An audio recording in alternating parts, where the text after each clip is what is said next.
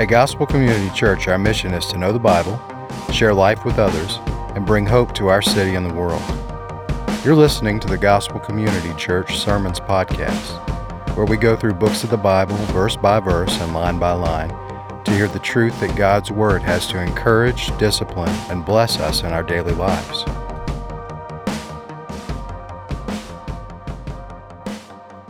Good morning. We've not had the opportunity to meet. My name is Kirk McDonald. I'm one of the pastors here at Gospel Community Church, and this morning it is my great privilege to bring to you God's holy, inspired, and inerrant Word. May He add His blessing to it. As many of you know, we've been traveling through the Gospel of Luke, line by line, verse by verse. This actually makes our 64th study together. So over a year, we've been studying this great book together. Over the last 2 weeks, we have been seated at the table with our Lord Jesus at the Last Supper. He has instituted this Lord's Supper. He has taken this great Passover feast, and with his disciples, he has taken a piece of bread and explained to them that that piece of bread would be broken, just like his body would be broken. And he took a cup, and it was filled with wine, and he said, this cup is my blood of the new covenant, and it's going to be poured out. And he explains all of this to them. But we saw last week the Lord's Supper ends. The supper is over, and as it ends, there's this discourse between them. And to say that the discourse was disappointing would be a massive understatement. They begin to bicker and argue about who's the greatest.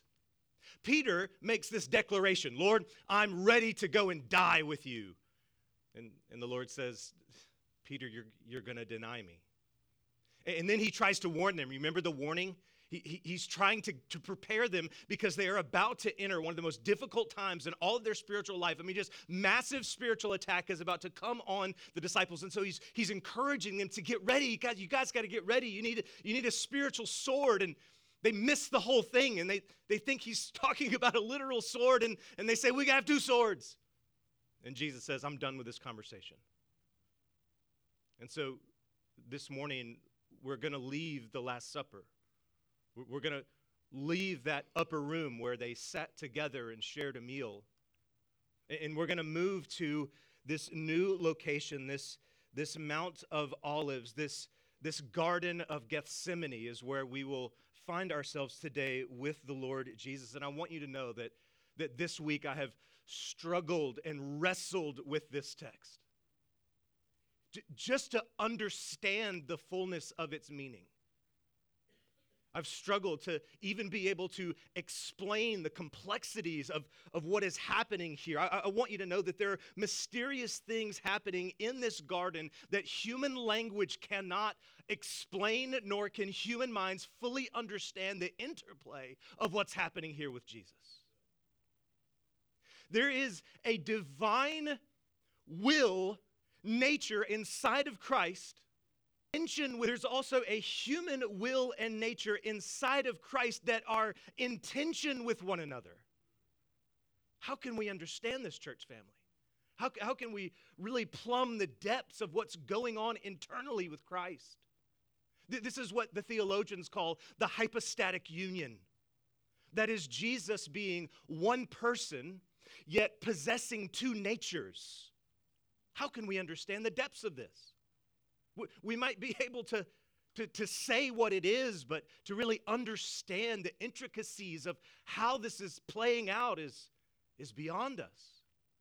And not only that, not only are we discussing the hypostatic union and seeing Jesus in his internal struggle with his human nature and his divine nature, that's on display for us, but there's also this interplay with Christ, the Son, and the Father.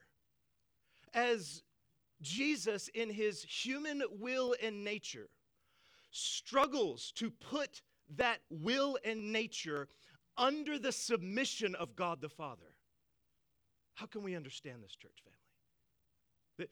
It is too mysterious for us to even understand the exchange between God the Father and God the Son. Here's what we're going to see. Jesus, with his spiritual eyes, will see a cup a cup filled with the wrath of God, a black, frothy, putrid liquid which he must drink down to the last drop, and his human will does not want to drink it, but then he aligns his human will under the divine will of the Father. Who can understand the depths?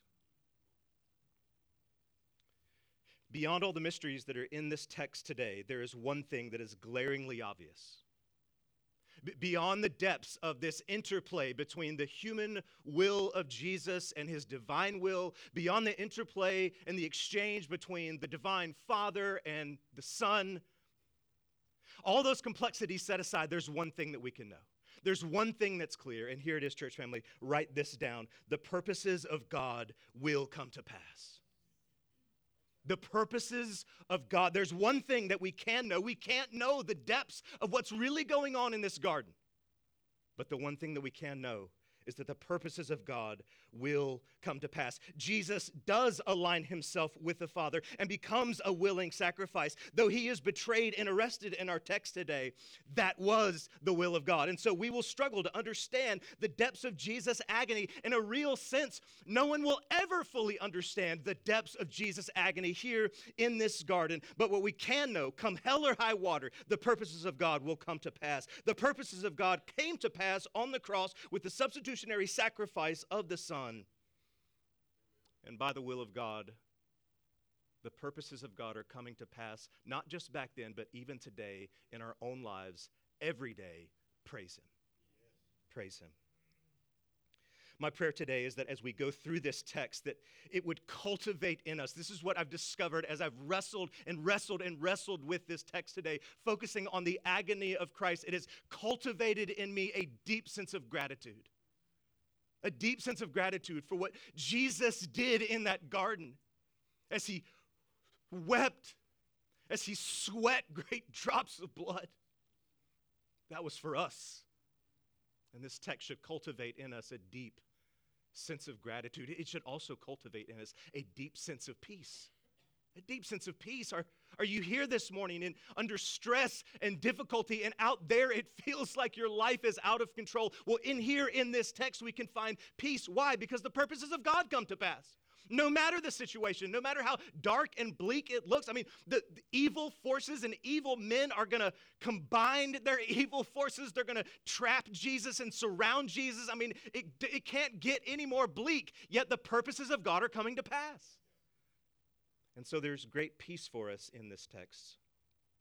So I want us to organize our thoughts around basically two main points. There's two sections of text. And so let's organize our thoughts this morning around these 2 points. First, prayer and agony. Prayer and agony. We're going to see Jesus in prayer. Jesus begging the disciples to pray. And then we're going to see him in agony. Next, we'll see question and command. A question. The question comes, would you betray the Son of Man with a kiss? And then Jesus gives a command as basically a riot almost erupts there with the soldiers and the chief priests that have come to arrest Jesus, and his disciples begin to fight, and he gives this command, no more of this. So that's what we'll see today, prayer and agony, a question and command. Let's begin with prayer and agony in verse 39. A heavy, weighty text today, but I need your help. I need your help today. Amen? Amen. Here we go. Verse 39. And he came out and went, as was his custom, to the Mount of Olives, and the disciples followed him. We learn from the other gospel accounts that Jesus is going to the Mount of Olives, and on the Mount of Olives there is a walled garden filled with olive trees, and that walled garden filled with those olive trees is known as the Garden of Gethsemane. Gethsemane means olive press. And so he's there, and this was a place that he would frequent, a place that he would go. We see him going there on multiple occasions for rest, for fellowship with just the disciples as he's during the day preaching to the large crowds and healing people, and so to retreat, to get away, they've been going to this garden. And as he's been in the temple preaching day by day before the Passover, he's now got in this pattern, this habit of going back to this particular place. which means the one who is going to betray him at this very moment, as they're leaving the upper room, headed to this garden, Judas knows where Jesus is going. And we can also assume that Jesus knows that Judas knows where they're going. And yet he goes there anyway. They head to this garden. Look at verse 40. And when he came to that place, he said to them, pray, pray that you may not enter into temptation. Obviously, this exhortation fits with the Lord's Prayer, where when in teaching them to pray, he said, he told them, pray this way, lead us not into temptation. And so here he's telling them again, pray that you might not enter into temptation. The disciples are about to enter into one of the most difficult times in their entire lives. They have, for the last 3 years, put it all on the line. They left their businesses, they left their homes, they've left everything. They've put themselves in tremendous danger to follow this man. And in just a few short hours, he's going to be killed and crucified on a cross. And so it's going to look like it was all for nothing. That's what it's going to look like to them. And so the temptation for them then is going to be to walk away from the faith, to really believe that it was all for nothing and to leave. And so Jesus is saying, pray that you won't enter into that type of temptation to where you'll walk away from the faith. Pray. You need to pray. That's what Jesus is communicating to them. Now, what is said next, the fullness and the depth of the complexities, we'll never understand. And he withdrew from them about a stone's throw away, and he knelt down. I want us to see him in the garden. I want our mind's eye to be drawn in to see the Savior there. It says here that he knelt down. If we read the other accounts, we know that not only did Jesus kneel down to pray, but he actually collapsed over after kneeling. The standard mode of prayer in that day was to stand and to hold your hands extended and lift your eyes up to heaven.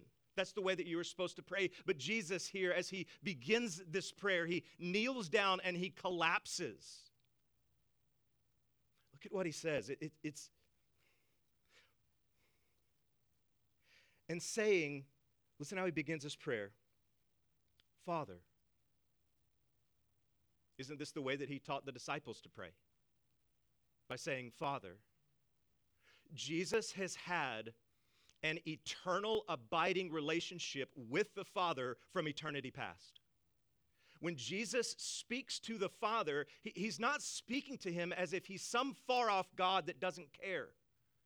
He speaks to him as a loving Father. This deep, abiding relationship that, again, our human minds simply struggle to understand the depth of their love and connection. So he begins like this, Father, if you are willing, remove this cup from me. Is Jesus fully divine? Yes, 100%. There was never a time where Jesus did not exist. When Jesus is there in the Trinitarian Godhead, he is existing with the Spirit, with the Father from eternity past. He's fully God. And he's also fully man. One person, two natures. And here we're seeing his human nature on display. Jesus is a flesh and blood man who does not want to experience torture. That's why he's asking for this cup to be taken away. He does not want to be beaten and scourged. Jesus does not want to carry a rough-hewn Roman crossbar on his bloody and beaten back to his place of execution. He does not want 6 to 8 inch spikes driven in his hands and driven into his feet. He doesn't want the torture. But beyond that, Jesus doesn't want to experience the embarrassment of the cross. In just a few moments, they're going to arrest him and he's going to be falsely accused. How embarrassing is that? After that, they're going to literally strip him naked in front of a crowd. Can you imagine the embarrassment as they mock him and beat him? He doesn't want the torture. He doesn't want the embarrassment. He doesn't want the abandonment. All the things that I just described, he's going to have to face all of that alone. This is why he's asking for this this cup to be taken away. But the thing that Jesus is agonizing over more than the torture, more than the embarrassment, more than the abandonment, he does not want to take onto himself the sins of the world because he will have to experience spiritual forsakenness from the Father. The Father will turn his face away, and this eternal relationship that he has had with the Father will be broken in some way that we cannot understand. And that is what he does not want to experience. We know that the Bible tells us this. He who knew no sin was made sin for us, 2 Corinthians 5. Or this, the Son of God bore our sins in his body on the tree, 1 Peter 2:4. He became accursed for us, for it is written, cursed is everyone who is hung on a tree, Galatians 3. Which is why in the midst of all of it, as he hangs on the tree, quoting the Psalms, he says, my God, why have you forsaken me? It's the forsakenness that he is going to experience, which is causing him the most agony. This is what we're discovering about. This is why he speaks of this language, the cup. Have you ever thought about this? Why is he asking for the cup? Well, because in the Old Testament, the cup is always a picture of God's wrath. We could look to Isaiah 51, we could look to Jeremiah 25 or Psalm 78 or Ezekiel 23 and see that the cup is constantly referred to as the cup of the wrath of God. And this is what Jesus is asking, that this not take place. He is looking into this cup that he must drink, and he's saying, I don't want to drink this. I don't want to experience the torture, the abandonment, the embarrassment, and I don't want to experience the forsakenness, is what Jesus is saying. Can you see him there in the garden? Can you see him collapsed?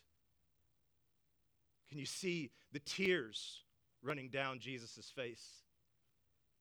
Can you see his clothes beginning to be drenched with sweat and the agony that he's experienced? Can you see him there? If you can see him there in his agony, what he has to say next will change your heart forever.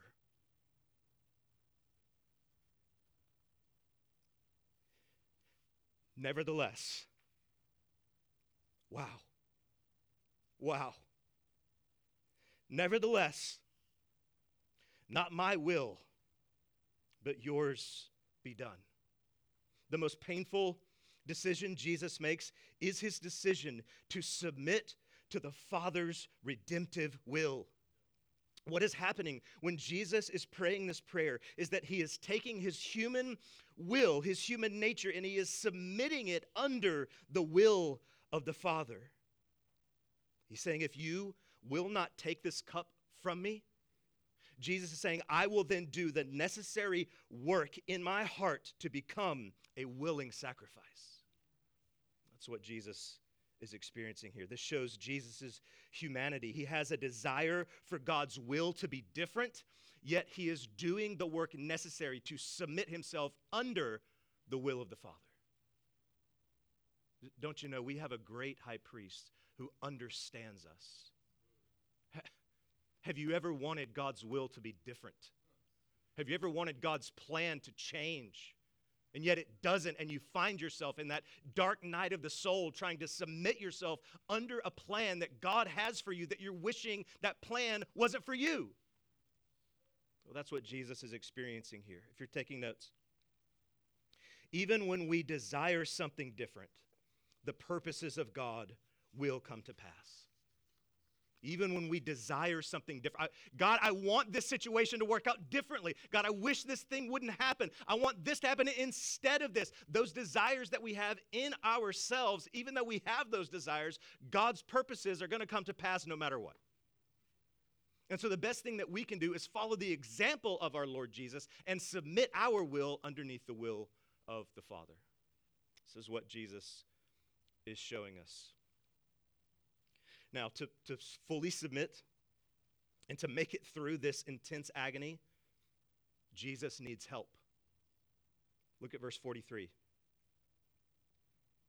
And there appeared to him an angel from heaven strengthening him. As a human being, Jesus requires assistance from God just like everyone else.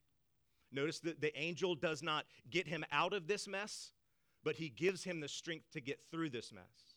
The angel doesn't fly him to some far-off place so that he does not have to face the cross, but he gives him the strength that he needs as the army approaches, as the chief priests approach, as his betrayer is approaching, as he's going to be arrested and dragged away. He's going to need strength to get through all of that. And so God the Father sends an angel to give him the strength that he needs to get through this whole ordeal. Look at verse 44. And being in agony. Being in agony. Can I tell you, as we read the gospel accounts, here's what you're going to discover.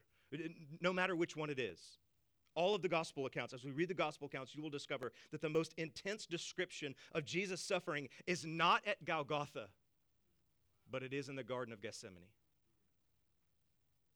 And being in agony, he prayed more earnestly, and his sweat became like great drops of blood falling down to the ground. As a side note here, some biblical scholars believe that Jesus here is under sweating blood. It's a condition known as hematidrosis.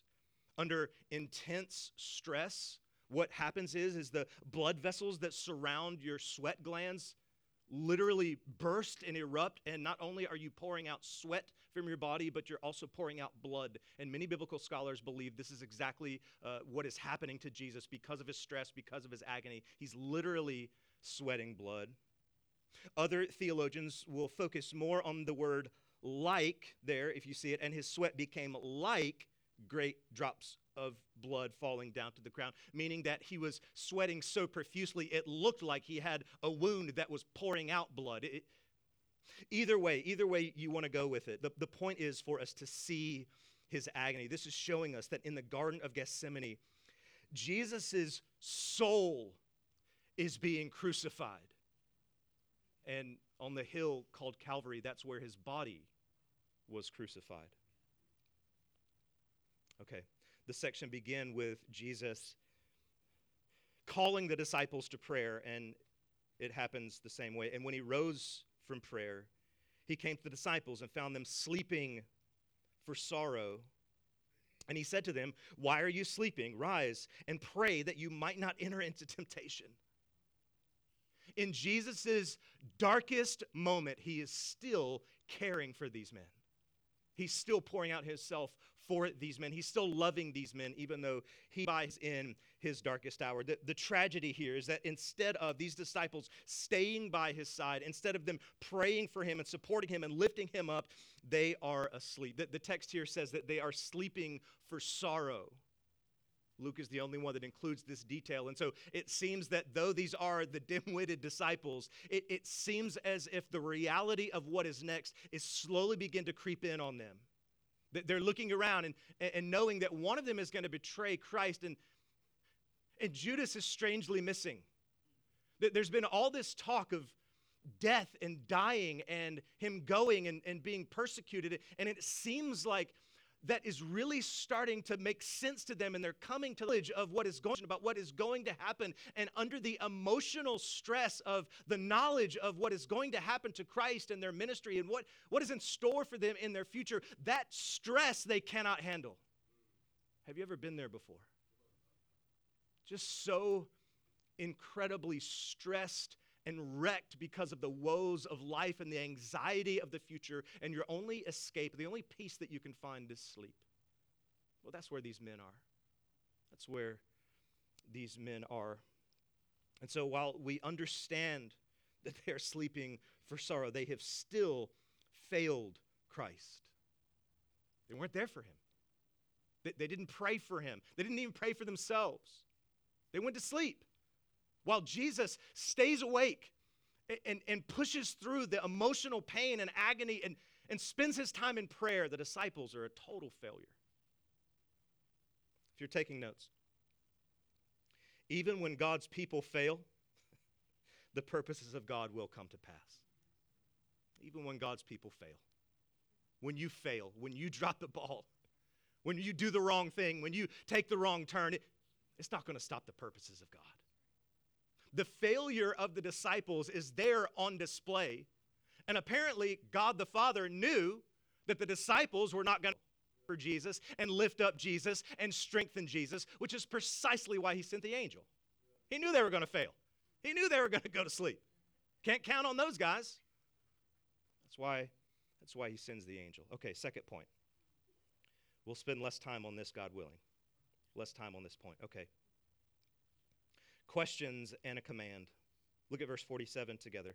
Heavy text today, I know. Speaking with me? Okay.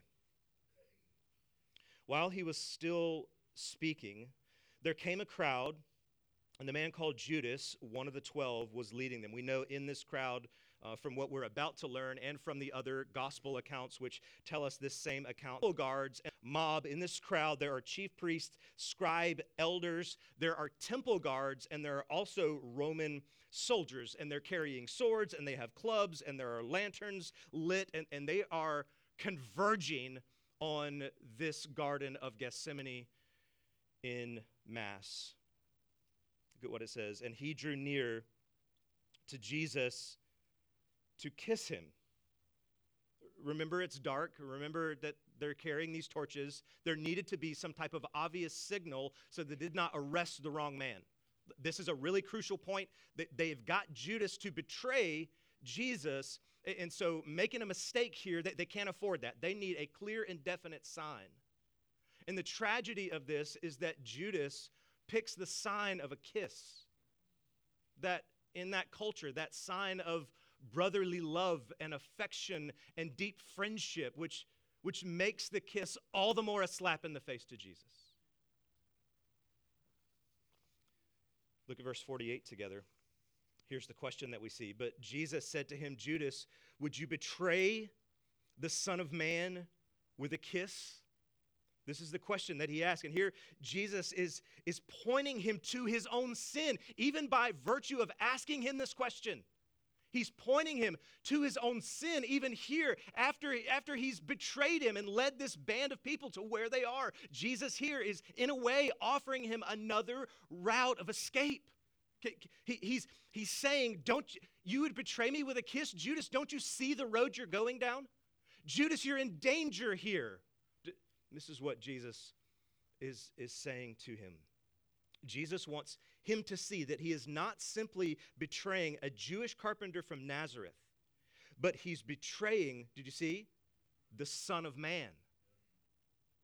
He's explaining to him that he's betraying God himself, giving him yet another opportunity, which sadly he does not take. And when those around him heard and saw what would follow, they're getting the picture. Here they are. They finally trapped Jesus. They finally surrounded Jesus. There's temple guards. There's Roman soldiers, the chief priests, the elders. They're all there to get him, and they see this is about to happen. And they said, Lord, shall we strike with a sword? Come on, guys. They were at the dinner. Jesus is explaining to them, okay, guys, you need to get spiritually ready here. You need a spiritual sword. And they're like, we've got 2 swords. They're thinking back to the dinner, and then there's the soldiers, and they're about to arrest Jesus, and they're thinking, sword time. It's sword time, guys. We've been waiting on this. I mean, what a ridiculous thing for them to do in this moment. To think that they're going to fight for an eternal heavenly kingdom. Just the 11 of them, and only 2 swords. And one of them struck the servant of the high priest and cut off his right ear. Now, if we had time, we would go back to John chapter 18, which tells us, you guessed it, which disciple is this? Of course, it's Peter. Peter, it's like there's only 2 swords, right? Peter's going to get one. So he's got the sword. Is it time for us to, without ear, or a response from the Lord, jumps out, cutting off a guy's ear, showing that he needs to get back to fishing. He's not a swordsman.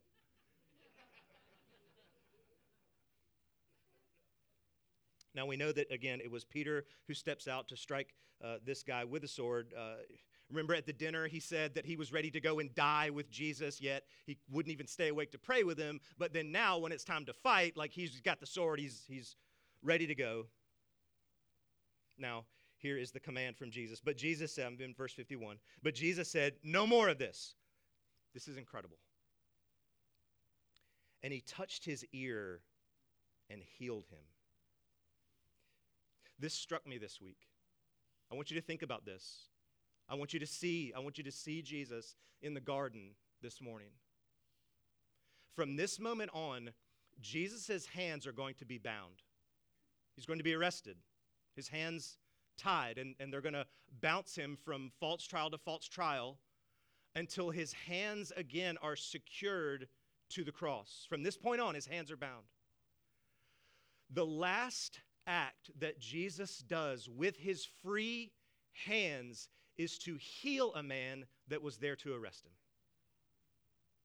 Jesus says in Luke 6:35, Jesus had told his disciples that they should love their enemies and do good for him, and now he exemplifies that very command by healing the servant of the high priest named Malchus. He heals this man. Verse 52 and 53, we're almost done. Then Jesus said to the chief priests and officers of the temple and elders who had come out against him, have you come out against as a robber with swords and clubs? When I was with you day after day in the temple, you did not lay hands on me. He's calling out their hypocrisy. He's calling out their cowardice. They could have arrested him at any time. I mean, he was right there in front of them. Like all week long, leading up to the Passover, he's been in the temple, he's been preaching, they've been there, he's been there. But under the cover of darkness is when they decide to do this. Look at what he says. But this is your hour and the power of darkness. This is Jesus pointing out the fact that these men have come in the cover of darkness to trap him, to arrest him, and really what's happening is what is in their heart, darkness, is being shown literally in the night.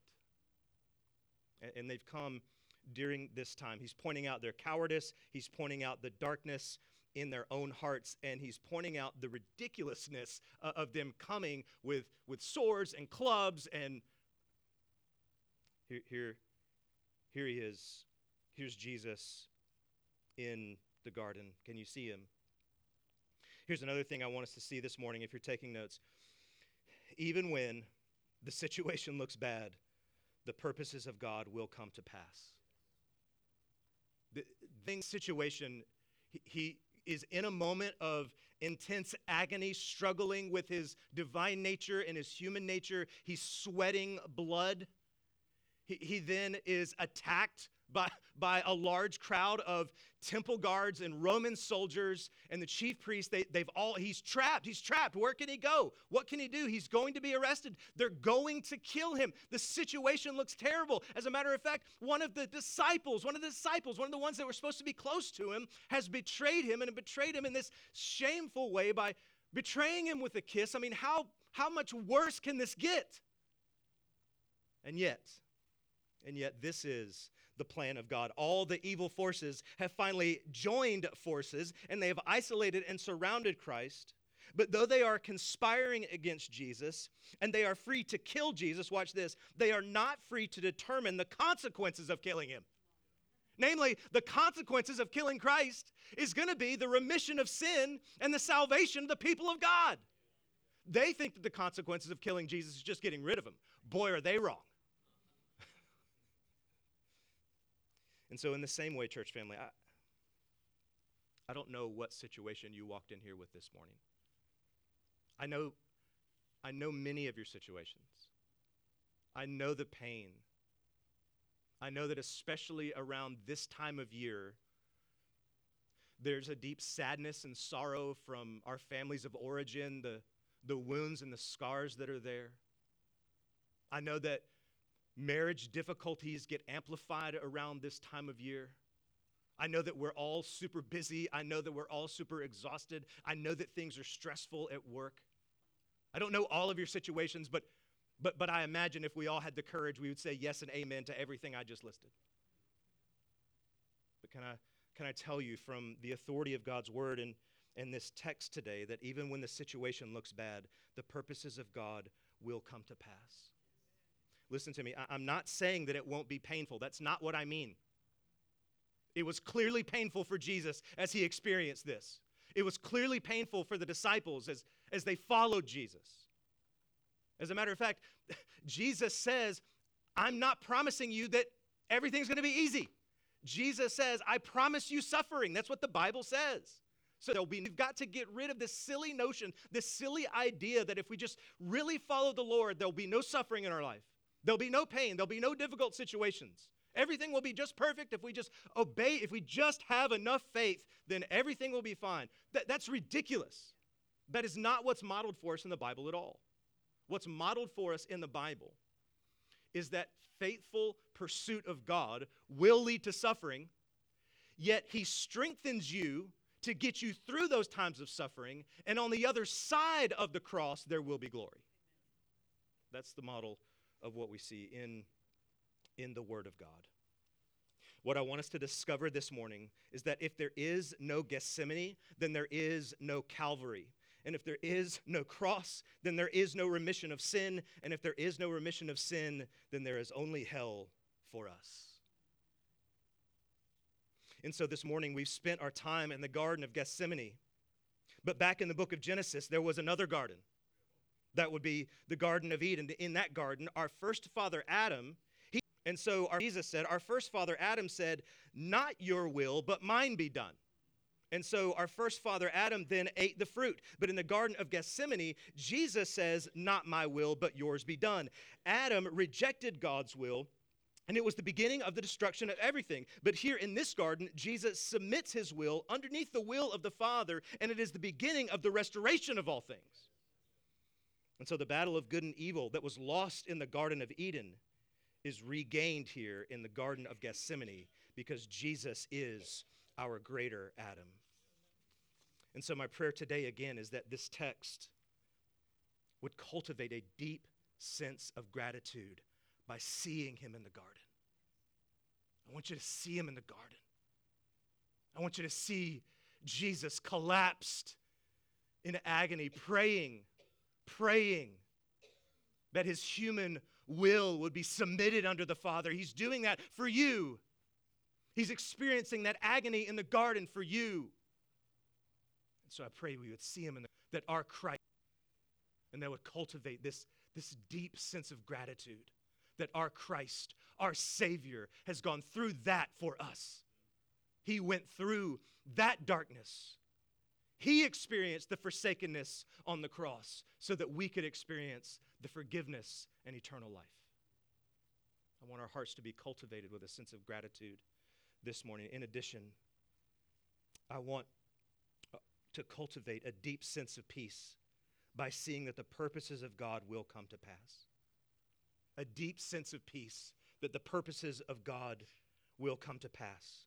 So whether it be emotional turmoil within Jesus himself, the purposes of God will come to pass. Unsupportive disciples that won't stay awake to pray, the purposes of God will come to pass. Violent disciples trying to fight for an earthly kingdom instead of a heavenly kingdom, well, the purposes of God will come to pass. Evil men betraying and conspiring against Jesus, the purposes of God will come to pass. Jesus arrested and taken away to die on the cross, the purposes of God will come to pass. Can you see him? Can you see him in the garden? Let's pray together. Oh Lord, that our hearts would be drawn to see you in the garden. As you wept, as you prayed, as you sweat great drops of blood. Draw our hearts and our minds to that picture of you, oh God. God, let our hearts this morning be filled with gratitude. Cultivate gratitude in our hearts that you were forsaken for us so that we would not have to be forsaken. Oh God, give us in this season of busyness, give us a sense of peace, knowing that no matter what, your purposes will come to pass and that your purposes are always good, are always for your glory and for our good. Let us see you in the garden this morning. I pray all this in Jesus' name.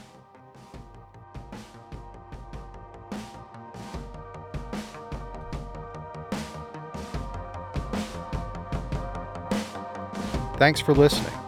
Feel free to share the contents of this podcast, but please do not alter it in any way without permission. Please like, follow, and subscribe to us on Facebook or iTunes. Visit gospelcc.com for more content like this. At Gospel Community Church, our mission is to know the Bible, share life with others, and bring hope to our city and the world. Thanks again and have a blessed day.